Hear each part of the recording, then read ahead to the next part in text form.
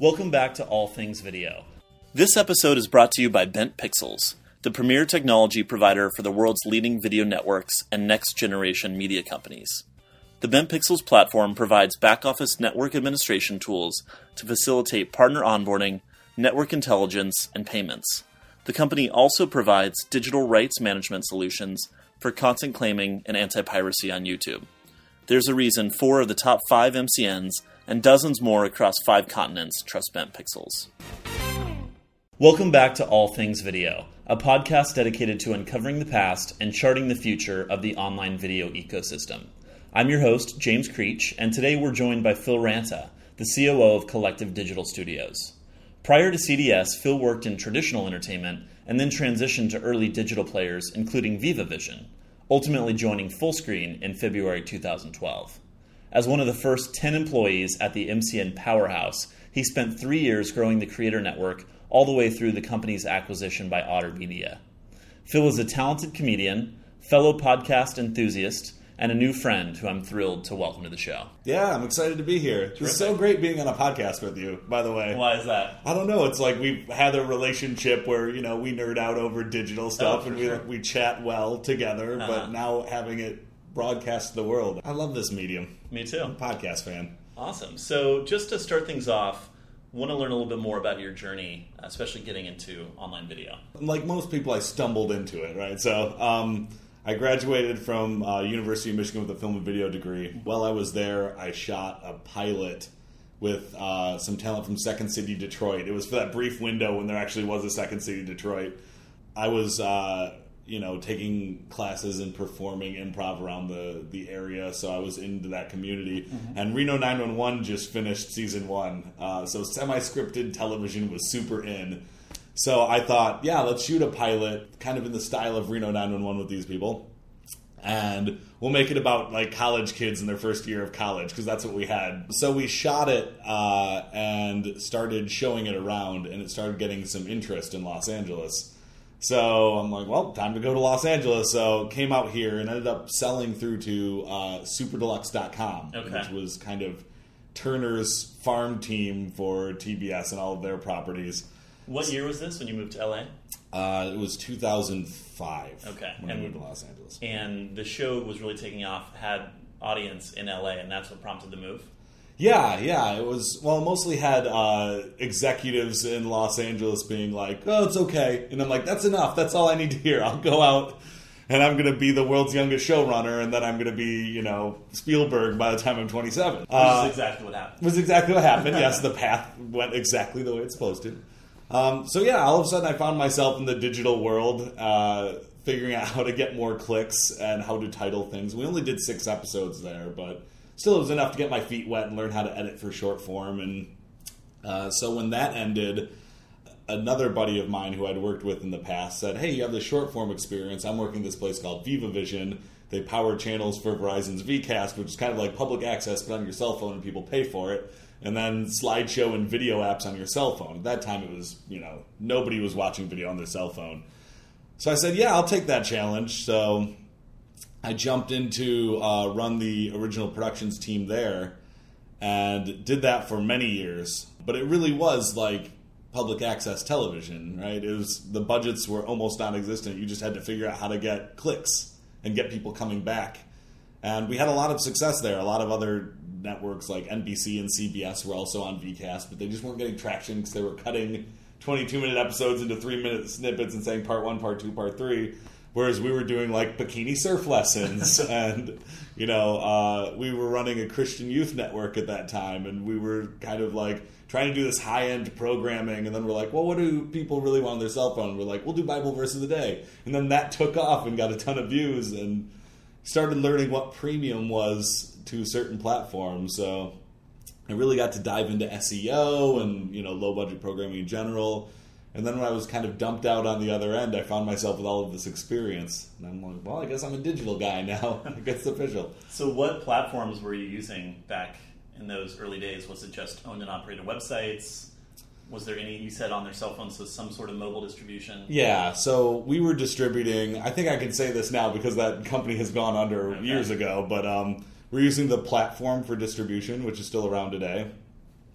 which made it very easy back in those days because those were the days of ringtones and wallpapers, and that's what those platforms were optimized for, right?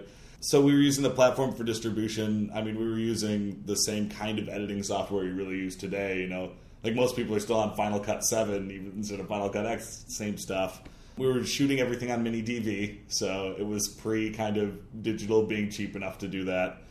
And yeah, we were distributing mostly through Rever and Blip because they would pay. Wow. And YouTube wouldn't at that time. So yeah, there were a couple times where we presented to our board saying, yeah, we should get on YouTube. It's starting to pick up traction. And they're like, no, you can't make money from that. Keep going on to Rever where you're going to get 50% of the ad split, which was like 30 cent CPMs. But they're like, it's something. So yeah, a little bit of a missed opportunity there. I wish I would have jumped on the YouTube bandwagon, but I mean, it's kind of the same stuff, different platform, you know? Interesting. You were involved in all these comedy projects early on the business side of digital, but you are also a comedian yourself. Right. You do improv, you have your own comedy podcast. Tell us a little bit more about how your interest in comedy evolved and how you balance being talent and behind the scenes. Yeah. Well, I mean, that was the dream when I came out here, right? I didn't come out saying, I'm going to be a digital media executive, like so many. I have a lot of conversations with people like Will Keenan who also came out here with like, I'm going to be a famous actor, and then they fell into digital and went, oh my God, this is great too. That's kind of my trajectory as well.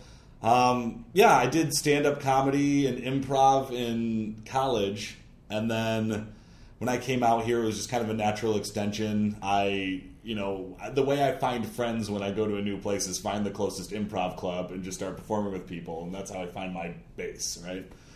So I was still doing a lot of comedy writing. I still do it on my free time, just as a hobbyist now. And yeah, naturally out of that, you kind of, when you're around creative people, they come up with creative ideas that you can't not do, right? So I find myself a lot talking to people and them saying, well, I should start a YouTube channel, and me saying, great, let's get cameras and go shoot it. Or the podcast I've been doing for the past 3 years, the Sports podcast. Plug. Yeah. Yep. It just came from a conversation I was having with two of my very talented comedian friends who, said, hey, we should just start doing this once a week. And in the same way other people have, poker games or bowling nights, we just now have our podcast night where we get together and chit-chat and do jokes and character bits, and we just happen to put it on the internet instead of just letting it die. So, what are you writing today? What are you working on? It varies day to day. So I've been working on and off with this sketch comedy show, Top Story Weekly in Los Angeles for about 6 years, which is at the IO West, which is a great theater in Hollywood, and they do a original sketch comedy show every week.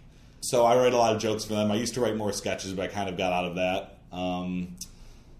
I've had a couple of pilots that I've been kicking around, but in no serious way, because even if I fell in love with it and got it done, like, what would I do? I'm not going to quit my job. But you're a digital media executive now. Can't you just greenlight it at Collective? And get I guess I could. I could send it over to Gary Binkow over in the original production thing and be like, hey, a talented young writer just ran into this. Yeah, but it's, you hit a certain point in your comedy career. I feel like every comedian hits this one point or another where you have to say, like, are you in or are you out, right? And what was that moment for you? I think it happened with Fullscreen. The 2 years prior to Fullscreen, in between Vivavision and Fullscreen, I went out as a working comedian. I don't have that on my LinkedIn profile, but I performed comedy on cruise ships for 2 years because I kind of hit my mid-20s crisis, and I went, what am I doing with my life? So this was stand-up? This was improv. It was with the Second City. They do a touring cast on Boatco, and I do Second City Hollywood. So I was with Norwegian Cruise Lines for 2 years, just trying to sort it all out, just like doing 5 hours of shows a week and then eating at buffets. And I read a lot of books and slept a lot and just trying to figure it all out. It was the easiest job in the entire world. I went from like an intense 12-hour a day for a 6-year job, dumped out into, all right, now you never have to work. Go sit on a beach and drink a Mai Tai. And I'm like, this is great. So valuable 2 years for my personal development. But yeah, then when I dumped out, I was like, I really miss digital. At that time, I was starting to do some website stuff with some friends as side projects, and I felt the pull, and that's when I stumbled into Fullscreen. And as soon as that happened, I said, cool, I had my final hurrah on those cruise ships. Now I'm in this company that's really exciting, and it's growing quickly, and I feel like I'm running a team that I believe in, who are doing things I believe in. So, yeah, I think at that time I said, well, if Saturday Night Live called tomorrow and said, we want you to be a writer. Would you take it? And for the first time in my life, my answer was no. I couldn't take it, you know. So how did you meet the Fullscreen team and end up coming into the business? You know, a lot of them I knew by name, but I didn't know personally. So I have a tendency to kind of stalk people that I like. I feel like I've said this in casual conversations, but I feel like he doesn't even remember my name when I see him. But like, say Frank, I see him speak wherever he is, right? And I kind of stalk him out afterwards, and I reintroduce myself and say, hey, Phil Rant, I think you're a genius. So I kind of know the executives in the digital world just because I LinkedIn stalk and I go see panels. And so I knew George a little bit from those worlds. So at that time I was very interested in what Maker Studios was doing. Very interested in what Machinima was doing, even more so because in the early days of Machinima I was like, oh my gosh, this makes so much sense. Like, get a bunch of creators together, put them on a hub, make them popular, and then they have their loyalty, and you take a cut of revenue, and you could sell them, and like the whole system made sense. So when I went in and met with George and Ezra because I saw that they had job openings just on the Fullscreen site, they essentially said, well, what we're trying to do is very in line. We're doing a multi-channel network, but at that time that really didn't have any meaning. And they said, well, you know, Maker and Machinima, like, we're trying to do that, but backed by technology. And I'm like, this is amazing. Like, my whole career thus far has been the intersection of technology and video, right? So when they shared their vision with me, I'm like, cool, I want in. Like, at the time, I think I said, I can do channel services because I know you've got the NBC contract, and I can build this partnership team. Like, however you want to use me, I'm in. I just want to do it. So the interview went well, and then I continually called them and bugged them and said, hey, you ready to hire me yet? You ready to hire me yet? And after a couple months, they just said, yeah, sure. All right. So tips for prospective digital job seekers out there: stalk everyone. Yes, stalk everyone. Yeah, know where they have lunch, and then just get, oh, you again. All right. Fancy seeing you here. And then, we all know those people, right, who are like professional networkers. Sometimes they can be annoying, but I always have this weird, I think it's because I was a shy kid, I have this weird respect for people who can just be like the Jim Louderbacks of the world, who can just go into any room and be like, hey you, hey you, hey you, I know everybody, right? And you're missing the pointing that Phil's doing, but right, it's very applicable. Yeah. But yeah, so I try to force myself into that, but since I'm more shy to people I don't know, I just do it all online. Like, I hit people up on LinkedIn and I'm like, I just saw your last video on YouTube, it was brilliant, or congratulations on this move to this company. And, you know, I built relationships that way, but it's also, I'm stalking them, right? I'm keeping a mental Rolodex of like, all right, who do I know at Facebook? Who do I know at Twitter? Who do I know at Snapchat, right? And after a while, you just start to, if you stalk people and reach out enough, you realize you know someone everywhere, and then it becomes really valuable. So great. I should be a biz dev guy. Yeah. Well, and it sounds like ultimately a lot of your role at Collective now is focused on biz dev. It is, yeah. Again, stumbled in. I've never been in a business school class in my life, but I like kind of futurist stuff, and I feel like biz dev is kind of getting to be your own futurist. Yeah. And when you're as handsome and charming as Phil is, it makes biz dev easy. I agree. I absolutely agree with what you just said. Yeah. Perfect. So you ultimately came in a talent operations role at Fullscreen. Yeah. Okay. Well, I came in originally as the director of channel partnerships, and at that time the team was me. Right? Director of one. Right, exactly. So I kind of, they had partnered channels in the past, and they had people who were working, but it was like George was partnering channel. Like, everybody was kind of trying to build this network. They didn't have somebody who was dedicated to what does outreach look like, and what assets do you need, and what does our value proposition look like, and how do we message that, right? So when I came in, that was what I was tasked for. I remember the first day that I worked at Fullscreen. I love telling this story because it sums up all startups everywhere.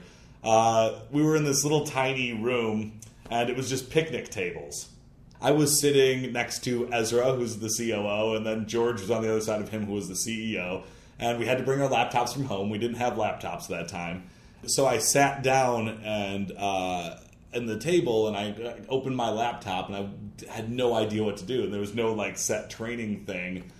So at one point, one of the guys who was an intern, who then ended up being a worker there, who is now his name is Jeremy Gersman. He's now over at Jukin. Yeah, he was just like, start Just like start working, like just start doing it. Come on, Phil. Yeah, just like, and I had no clue what that meant, so I started writing a welcome packet for new employees. Because I'm like, that's one thing I know they need. Yeah. It's just something that says, hey, congratulations on your first day at Fullscreen. Here's what you should know. And then I just went around, started asking questions of people, and then wrote it down in a welcome packet. And yeah, it kind of evolved from there. And then through that knowledge, I learned how we reached out to people, how the CMS worked, how to onboard people onto the dashboard. And then all of a sudden it was going well. And I did, reports of how much money we were making off each channel. And I was like, we should scale this. I can't do this all alone. Like, we need to have like 30 more people out there reaching out and managing channels. They're like, great. Go. There's an investment case for it. Go do it. So we scaled rather quickly. I think in the first year I was at Fullscreen, I hired 40 some people. Wow. So yeah, we scaled quickly, which turned out to be a really good bet, even though it was dangerous when we started with like $1 million in funding, and that was it because the burn rate was going to be very high with hiring all those people. But it proved its case. So we were able to scale quickly, and before you know it, we were as big as Maker, and then. It only took really a year of being there before we were kind of top 3. It was the Machinima Maker Fullscreen thing, and that all just came from aggressively scaling, right? We rolled the dice in a huge way, and it worked. That's awesome. Yeah. So how early were you at Fullscreen? How many employees were there at the time? I think I was 9 officially, wow. Yeah. There was a couple tech guys. There was Drew Bauman was the CTO at the time, and I think he had 1 or 2 other guys working on his team. There's George and Ezra and Jay Veraldi, who was running BizDev at that time. And then we had one channel services guy, John Holdridge, who's still working channel services over there. And then Jeremy Gersman was there, who was like promoted into he was kind of an everything role. Like, he was an intern at Fullscreen when there was like 3 people. And then Song, who's now over at Collab, was working there. And I think that might have been it. That's a great group of folks. Great group. Yeah, everybody became really successful out of that group, which is, it goes to show, like, yeah. I mean, startups really are about hiring the right people and then just being like, go make excellence. Don't be afraid to pivot, make bold moves. And if everybody does that, then, Is that from your line of inspirational posters? Yeah, exactly. I just rambled off all of my inspirational posters at once. So you also mentioned that one of the things that attracted you to Fullscreen in the early days was its focus on technology. Yeah. What were you building, or what was the team building at that time? At that time, it was hilariously simple, but I thought it was amazing. I still think it's amazing, but at the time, now it's so commoditized, it's like, meh. But at that time, which was early 2012, when somebody signed into their network, they got a dashboard login that was all theirs. And it showed YouTube, the monetization, daily estimated earnings, but with the revenue split taken out, which was huge. You could also look at past statements, right? And then there was a couple of scaled sponsorship opportunities because they had the Gorilla product, right? Which now everybody does it. The Gorilla product for those listening. Yeah. So Fullscreen was kind of first out of the gate with something like this, and now everybody, like FameBit has it. Everyone's built these big businesses on it. But at the time, it was very simple. You can either buy amplification from the top few YouTubers, who everybody's going after, and it's expensive and it's hard to get through their gatekeepers, or you can have 30 people giving you, 30,000 impressions on it. And it comes out to the same thing, and it's actually cheaper to do it that way because these are people who aren't getting a lot of deals. So we built an engine where we were able to track, many channels on a single sponsorship campaign, have an approval process, and get the same level of eyeballs on something for far less money. And that was kind of our original selling point to partners. Is like, yeah, you're going to get thumbnails and banners, which somebody can't do unless you're a YouTube partner, and you'll have us. You can reach out and we can give you optimization advice. But the big thing is there'll be sponsorship opportunities through Gorilla. And in the early days, we were actually able to fulfill that in a big way. And then naturally, we learned the hard lessons of supply and demand, where, once your channel gets 1,000, or once you get 1,000 channels, or 5,000 channels, and 10,000 channels, that takes a lot of sponsorship opportunities. I'm fascinated by this idea of sponsorship marketplaces. So I want to kind of dissect this idea a little bit more. First, Was this originally built with just top-tier creators in mind, or was it to surface, it sounds like, deals for mid-tail and long-tail creators as well? Yeah, I mean, I think it was built with the mid-tier creator in mind more, because at that time we didn't really have a dedicated sales team at that time, but George Ezra and Jay Veraldi, they were all out selling. And they were doing a great job of it for also running a company, and I mean, they're smart guys and they're driven guys. But we weren't getting those. We were selling the top people, right? Those are one-off deals. Yeah, one-off deals manually.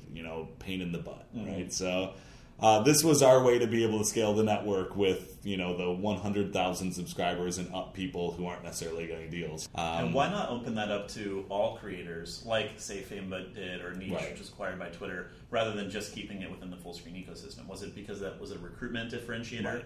Okay. Where we saw the big money in the early days was building a large and powerful network, and then using kind of that data to be able to sell media and sell integrations. And it's still a smart plan. It's made difficult by the fact that if you have too many partners and not enough sales, or too many sales and not enough partners, you're going to be in trouble both ways. So it's such a delicate ecosystem. Yeah, exactly. But there's nothing scarier than getting a bunch of RFPs in for one thing and not being able to fulfill it because you just don't have the inventory to do it, right? Because then you're like, it's like watching money get thrown down the drain. So yeah, I felt like Guerrilla was a good way to balance that, but mostly for the mid-tier creators, because you can sell it.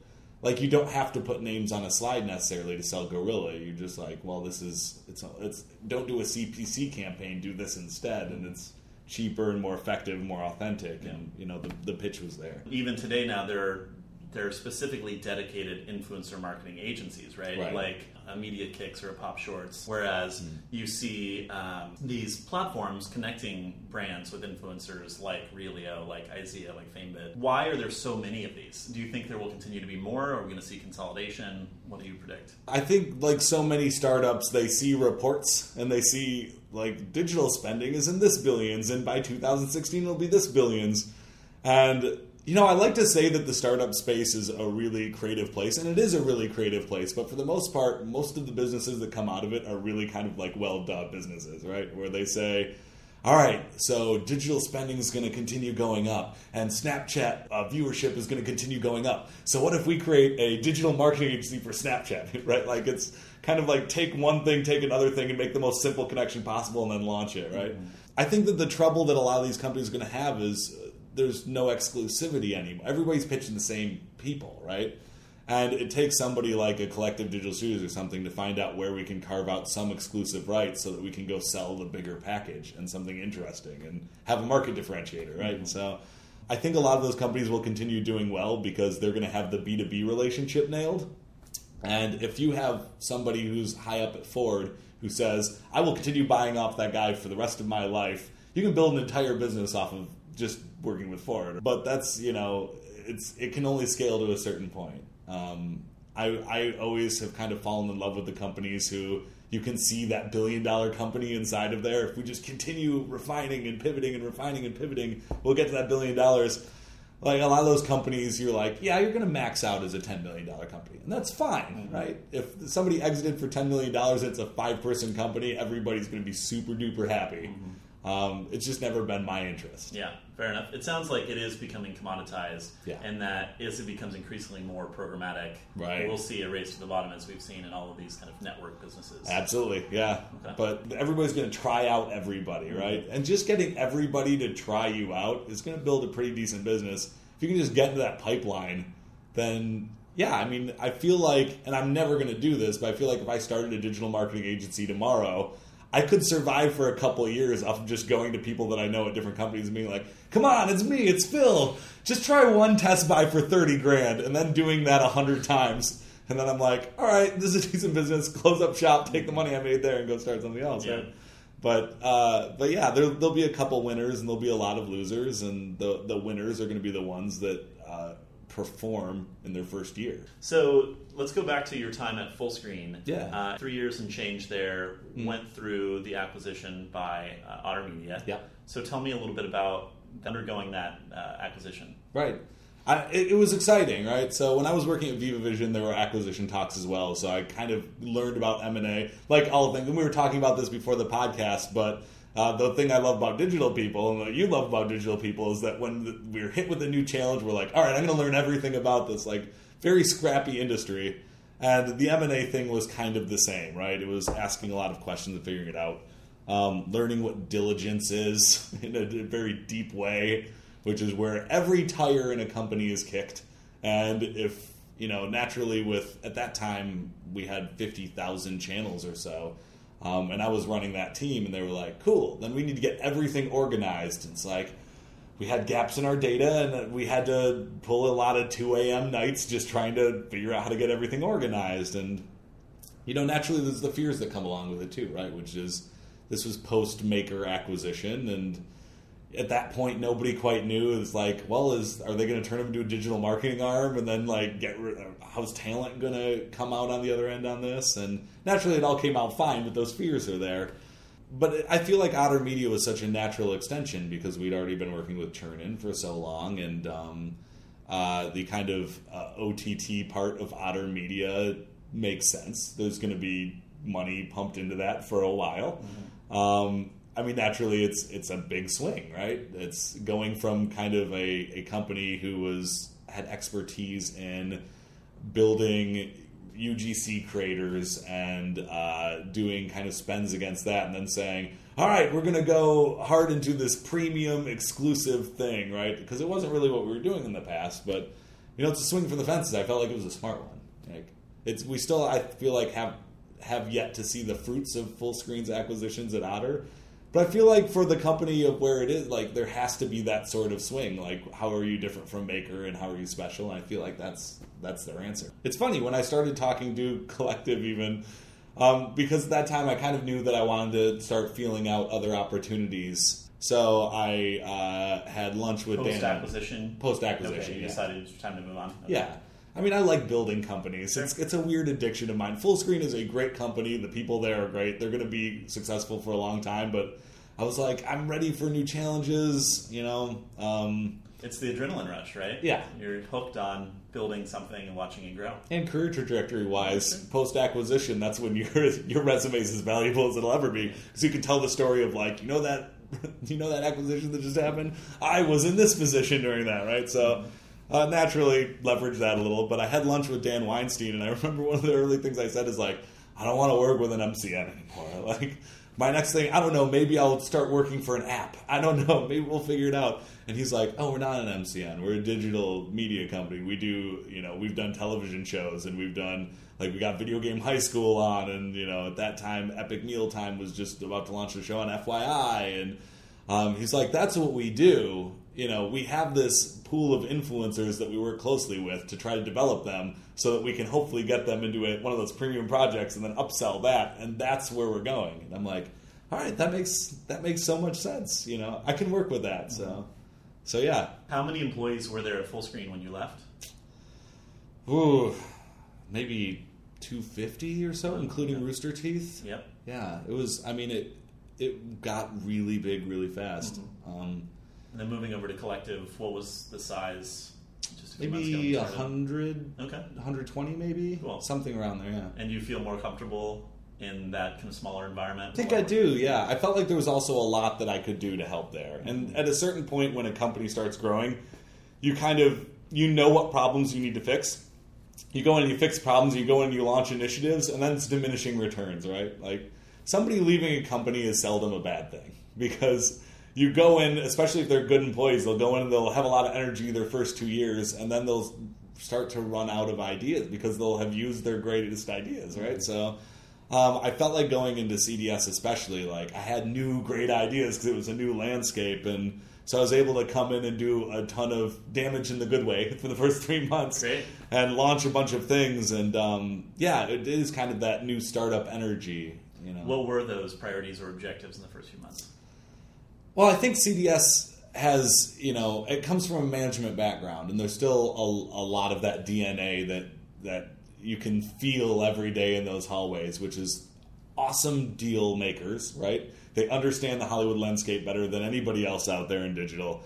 They can walk into NBC and be a trusted person to go pitch a TV show, right? That's harder for other MCNs who are their story is digital, and they're like, come on, take a chance. The things that struck me, though, is that a little bit of that digital DNA was missing, right? Like, we just launched our first creator platform. So, yeah, I was able to do some of that and, do some biz dev deals with other people out in the market that, purely digital plays that when Collective was kind of looking at the bigger deals and the $1 million deals, they were kind of missing, like, well, how do you do kind of merchandising at scale? And, how do you make people feel the love every day instead of having to be face-to-face meetings over drinks? We're like, here's what we're going to do. We're going to get you in front of Marty Scorsese and blah, blah, blah, right? Like, so, yeah, I could come in and say, all right, this is what the digital creator needs. Keep doing what you're doing with the top guys, like what they're doing with Rhett and Link and Epic Mealtime stuff, brilliant. And keep doing that because it's awesome. But, for the people who we have in our network who are at 50,000 subscribers, like, how do we service them better? And they're cracking that code. Great. Yeah. And then just a few months into your time at Collective, ProSieben, the second largest German broadcaster, who was an investor, then decided to acquire a majority stake. Diligence all over again. Right, no, so you're no stranger to that process at right, this point. Right, yeah. The M&A, I feel like I've been in a constant state of M&A for the past 2 years, but which is stressful but super fun. It's kind of like always holding on to a lottery ticket and having numbers constantly rattled off and be like, once we get those 6 in a row, then you're a millionaire.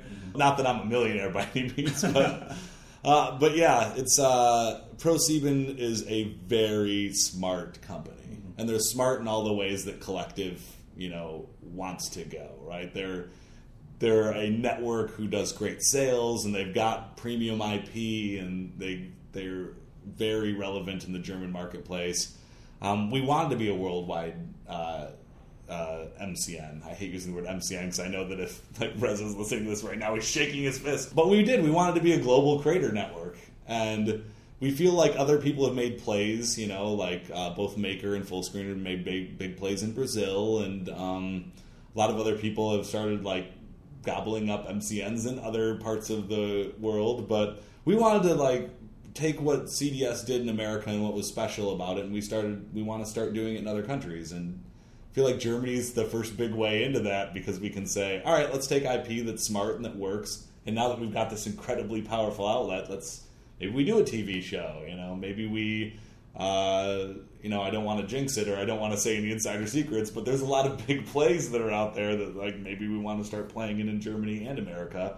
Then maybe that moves to France, and then maybe that moves to Italy, and maybe that moves to Brazil, and we can start spreading out that way. Mm-hmm.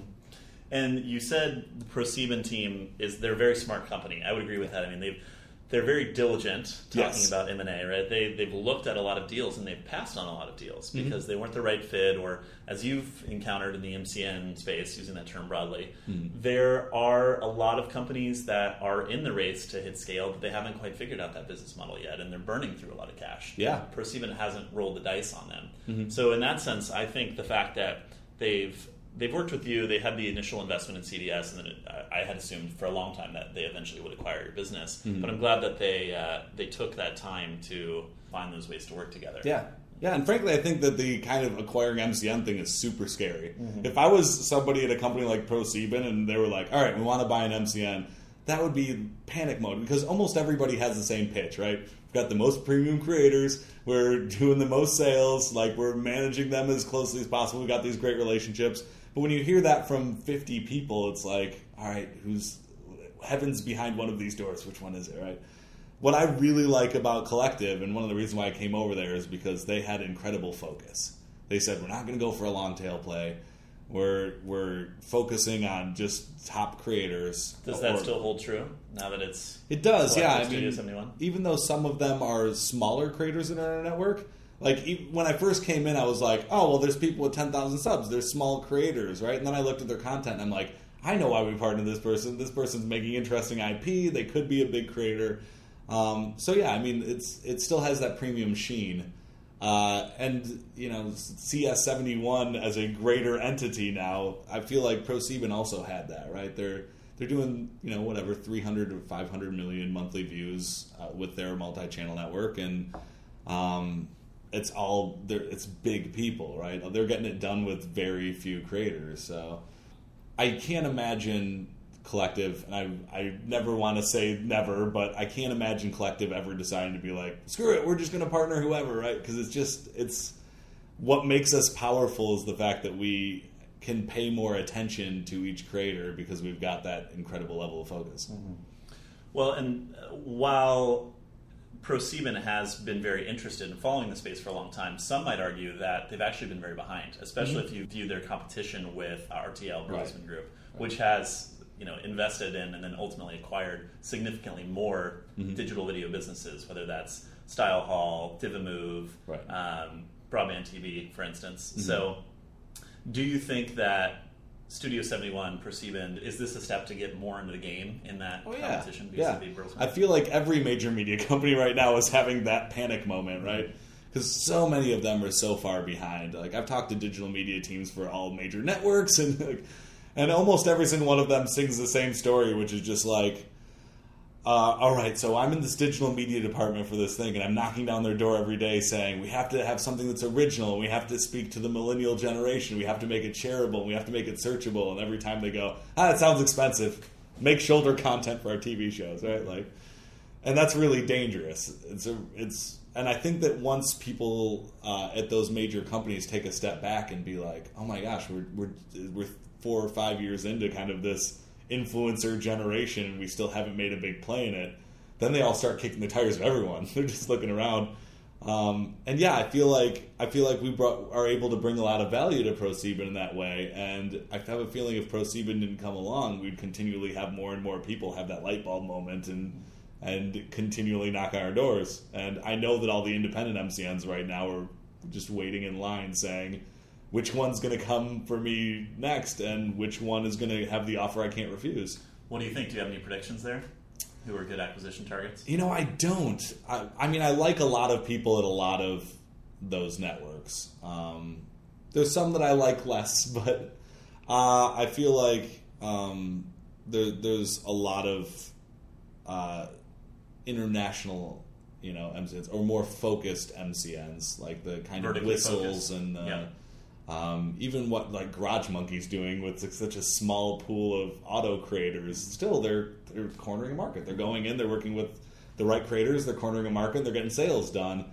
And I'm sure that there's going to be a line on a slide over at NBC or whoever, right, who says like, oh, we're going to go big into the auto market. Who's big into the digital auto market? This one is. Buy them, right? So I've been surprised by auto, particularly as a category on YouTube, because the content translates very well to international audiences, has historically high CPMs, is an evergreen content vertical, and yet there hasn't been a very successful auto-focused MCN play yet. I mean, you've got GT Channel, you have Garage Monkey, the Fox Sports partnership there, and then now Donut Media. I don't know if you follow it, but I don't know that.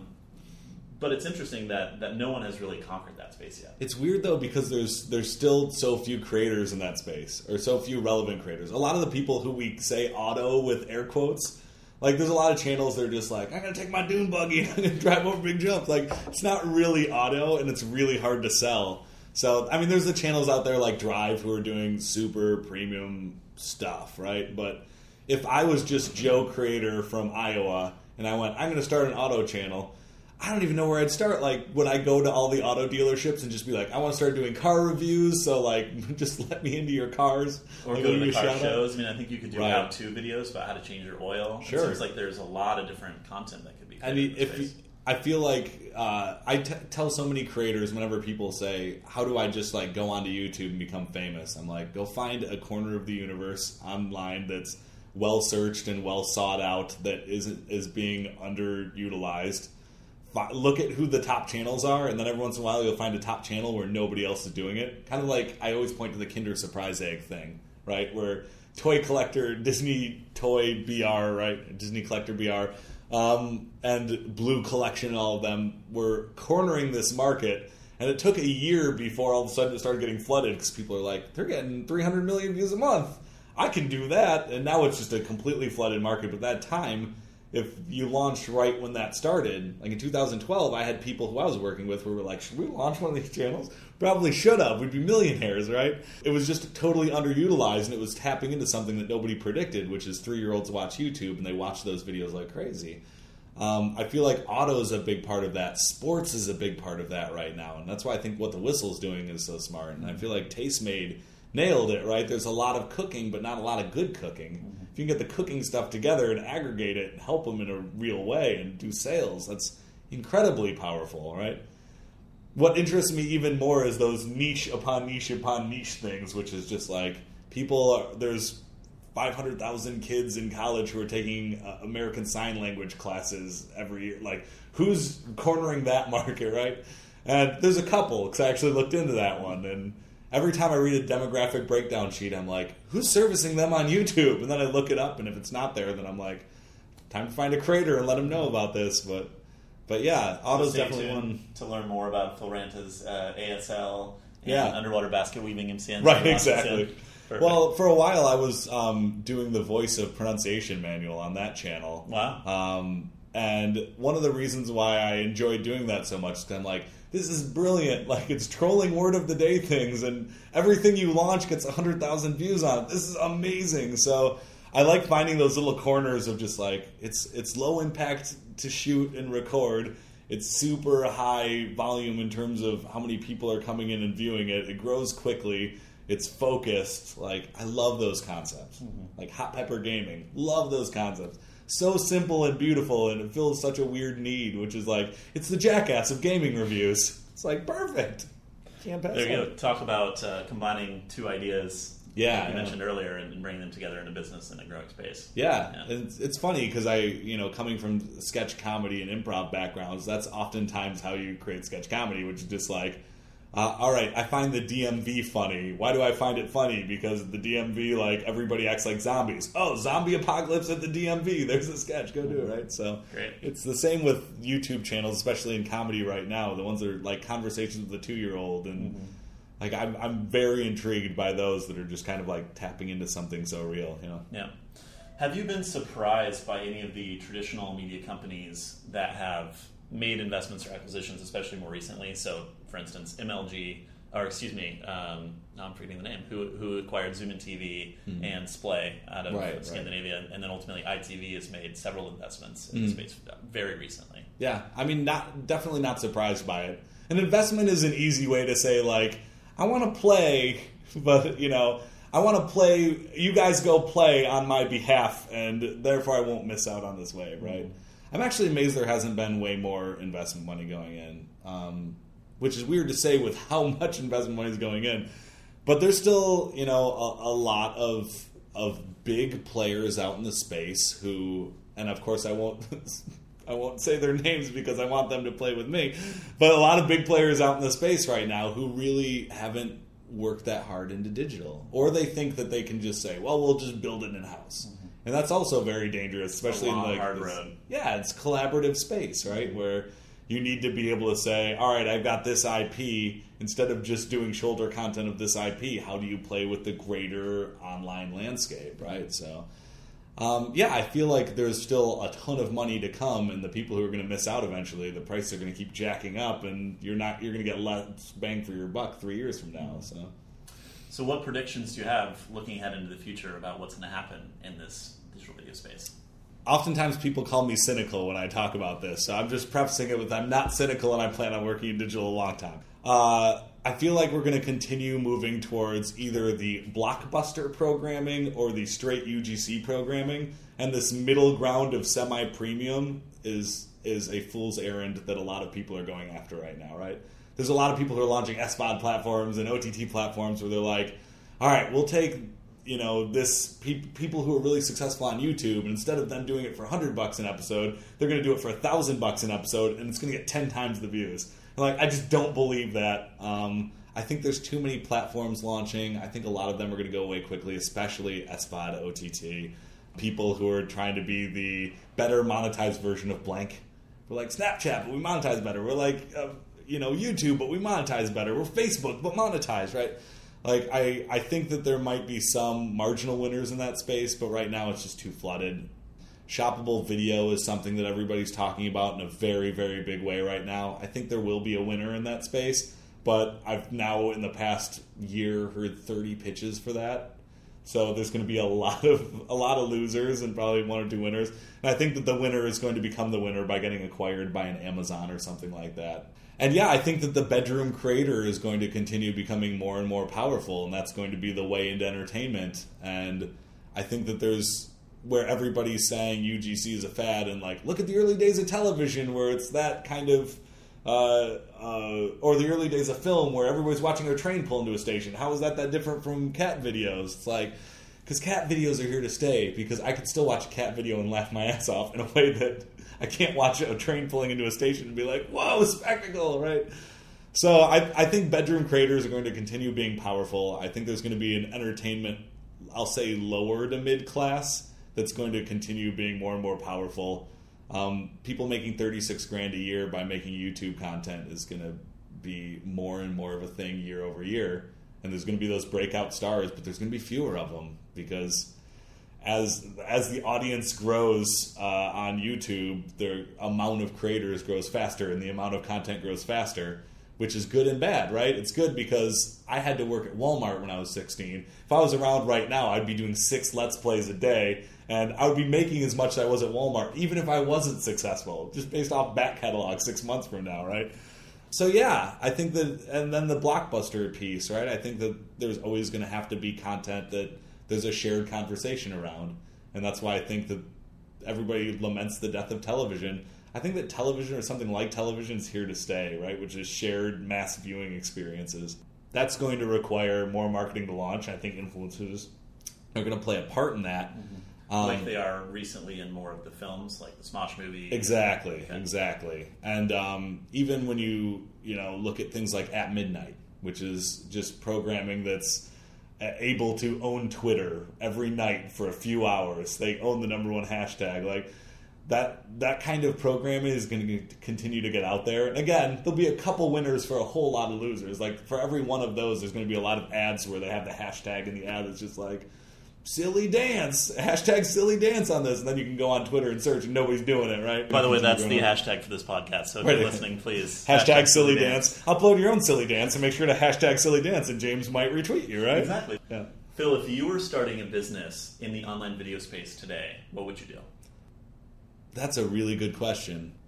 I thought about it a little bit when I was looking at exiting Fullscreen, and what I wanted to do was a kind of Portal A-esque production house. I wanted to get back into the production side, but with a little bit of a twist, right? Where I think BuzzFeed really succeeded, where others were not able to. So there's a million people who tried to start their digital production company. All of them ate crap and went away. Well, most of them ate crap and went away.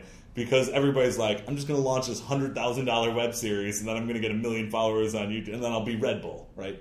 and no, it's very hard to do, and it's tough, right?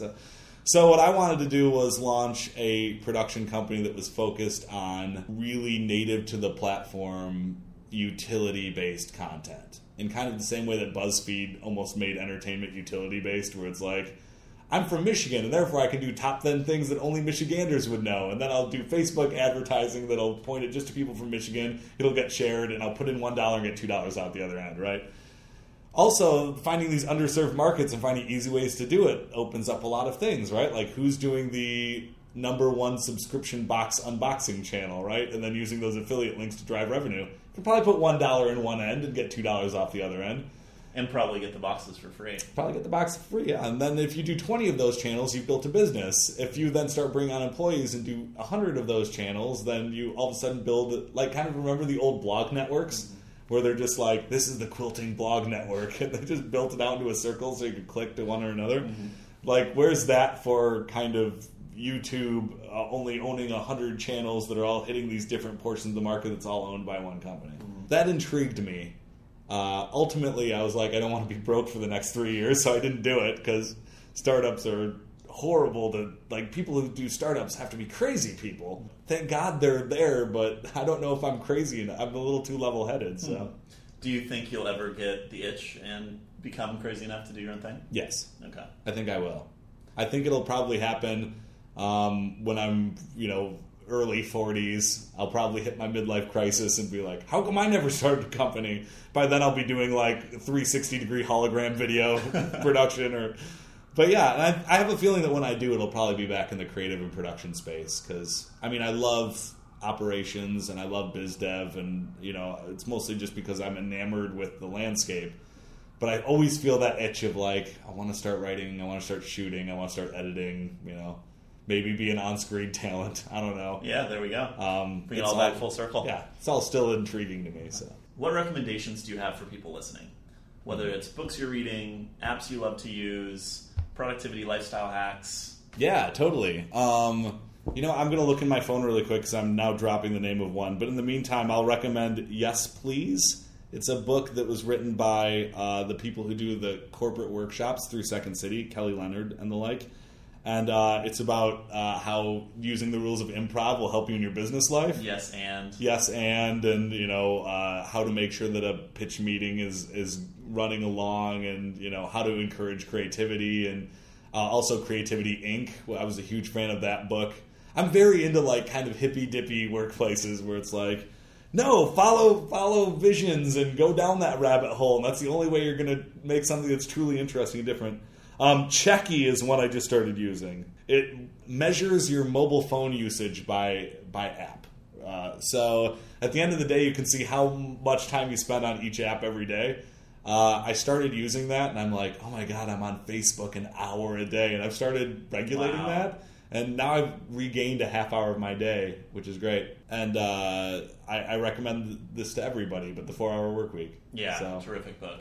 I tell everybody to read that, and those who haven't read it yet are missing out. It's extreme, right? But I've heard that you're a workaholic. Yeah. I subscribe to that lifestyle as well, unfortunately. Right. But I've heard that, or I tell people that even though the 4-Hour Workweek is extreme, I think it challenges you to push yourself to automate as much as you can, or to live a lifestyle more balanced that allows you greater perseverance in the future. I mean, that's the thing is I'm terrible with work-life balance. I'm always on, but also I kind of choose it. Like, work is my job and my hobby at the same time, and I prefer it that way. But one thing that I take away from that book that I think is really valuable is, like, think about the value of what you're doing with your time. And then if you're doing, like, manually entering numbers in a spreadsheet, and it's something that you could send out for somebody else to do and for cheaper than the value of your time, do it, and then you're going to reach your goals faster and younger. And then also I got obsessed with the mini retirement thing, which is why I started working as a comedian on a cruise ship. That's great. Have you had other mini retirements? Or first of all, explain to listeners what a mini retirement is. Sure. Tim Ferriss's. So, yeah, the way that Tim Ferriss words it is everybody takes their retirement at the end of their career, and by that time you're old, and like you wish that you would have done it younger. So instead of doing it all backloaded at the end of your career, you can take mini retirements throughout your career. Take a year off here, 2 years off here, refresh, think about what you really want, and then get back in there, and then you're taking the same amount of time off as you would be by retiring all at the end, but you're going in with like a cleaner and clearer mind. That was one of the big inspirations after V-Vision to going out and being a comedian was, I was like, what am I doing with my life? Like, I jumped so far into digital so fast, like, need to clear my head. So that was my mini retirement. And who knows, maybe in the, 5 years I'll be on another one, but I'm obsessed with that idea. I want to keep pursuing that. Increasingly, I've been thinking about combining this idea of mini retirements with launching a startup, running a business. So, for instance, you could go to Thailand or live in Malaysia, right? And you sometimes you're at home late and you're like watching one of those house hunter shows, and you see people who are getting like a 3-bed, 2-bath house in Malaysia for $300 a month. Right. I pay that much in parking. Yeah. Like, how can I move to Malaysia, live this incredible life, build a business, and enjoy that time? Yeah. Oh, I was in the Philippines recently, and it's the same way. Like, you go into a McDonald's or something there, and everything's like $1. I'm like, I could kind of retire now. There is no dollar menu. It's just right, exactly. It's just the menu, right? And naturally, portions are small, but still, it's like everything's so cheap, and rent is so cheap there. Like, yeah, you can legitimately buy a house for $5,000, right?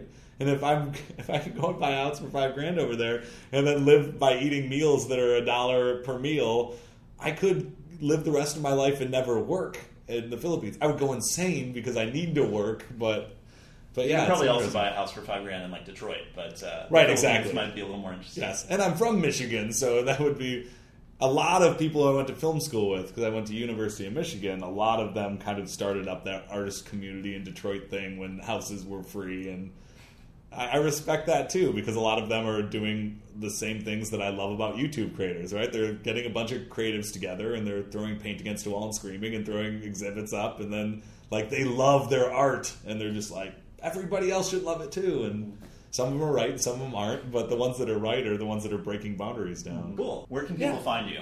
Sure, yeah. I'm at Phil Ranta on almost every social media platform, so I'll simplify it by just saying at Phil Ranta for Facebook, LinkedIn, Twitter, all of that stuff. Yeah, MySpace is still live. No, it's probably not. So you can find my podcast if you just go to soundcloud.com/sports3 podcast, which is my passion kind of side project. Still doing a show at Second City Hollywood on Sunday nights. It's kind of the old person show, but I do it. So that's at 9 p.m. on Sunday, and that's fun. It's all with other people who are kind of in other areas of the creative industry who are getting together and just having fun on stage. So it's a cool show. And yeah, every time I go on one of these podcasts, I always recommend one channel that I'm enamored with at the time. You know who this is kind of an older one, but I love it. Kind of Funny, if you've been watching that. Greg Miller's stuff. They just started doing like more live podcasts. Greg Miller was a guy from IGN. He's now over in the Collective Digital Studios Network. He's a genius. He's just like a talker, right? He's a professionally interesting, engaging talker. He's like Kevin Smith for the gaming generation, where it's like when he starts talking, you just like rapt. And the Kind of Funny guys they're almost like what Rooster Teeth does with their podcasts, or they're just very charming and they're very funny. So definitely look for them, Kind of Funny and Kind of Funny Games, all great stuff. Awesome. Phil, thanks so much for being on the show. It's been a pleasure having you. Yeah, thank you, James. Love the conversation. You bet. Me too. Thanks for tuning in to the All Things Video podcast. I'm James Creech. We'll see you next time.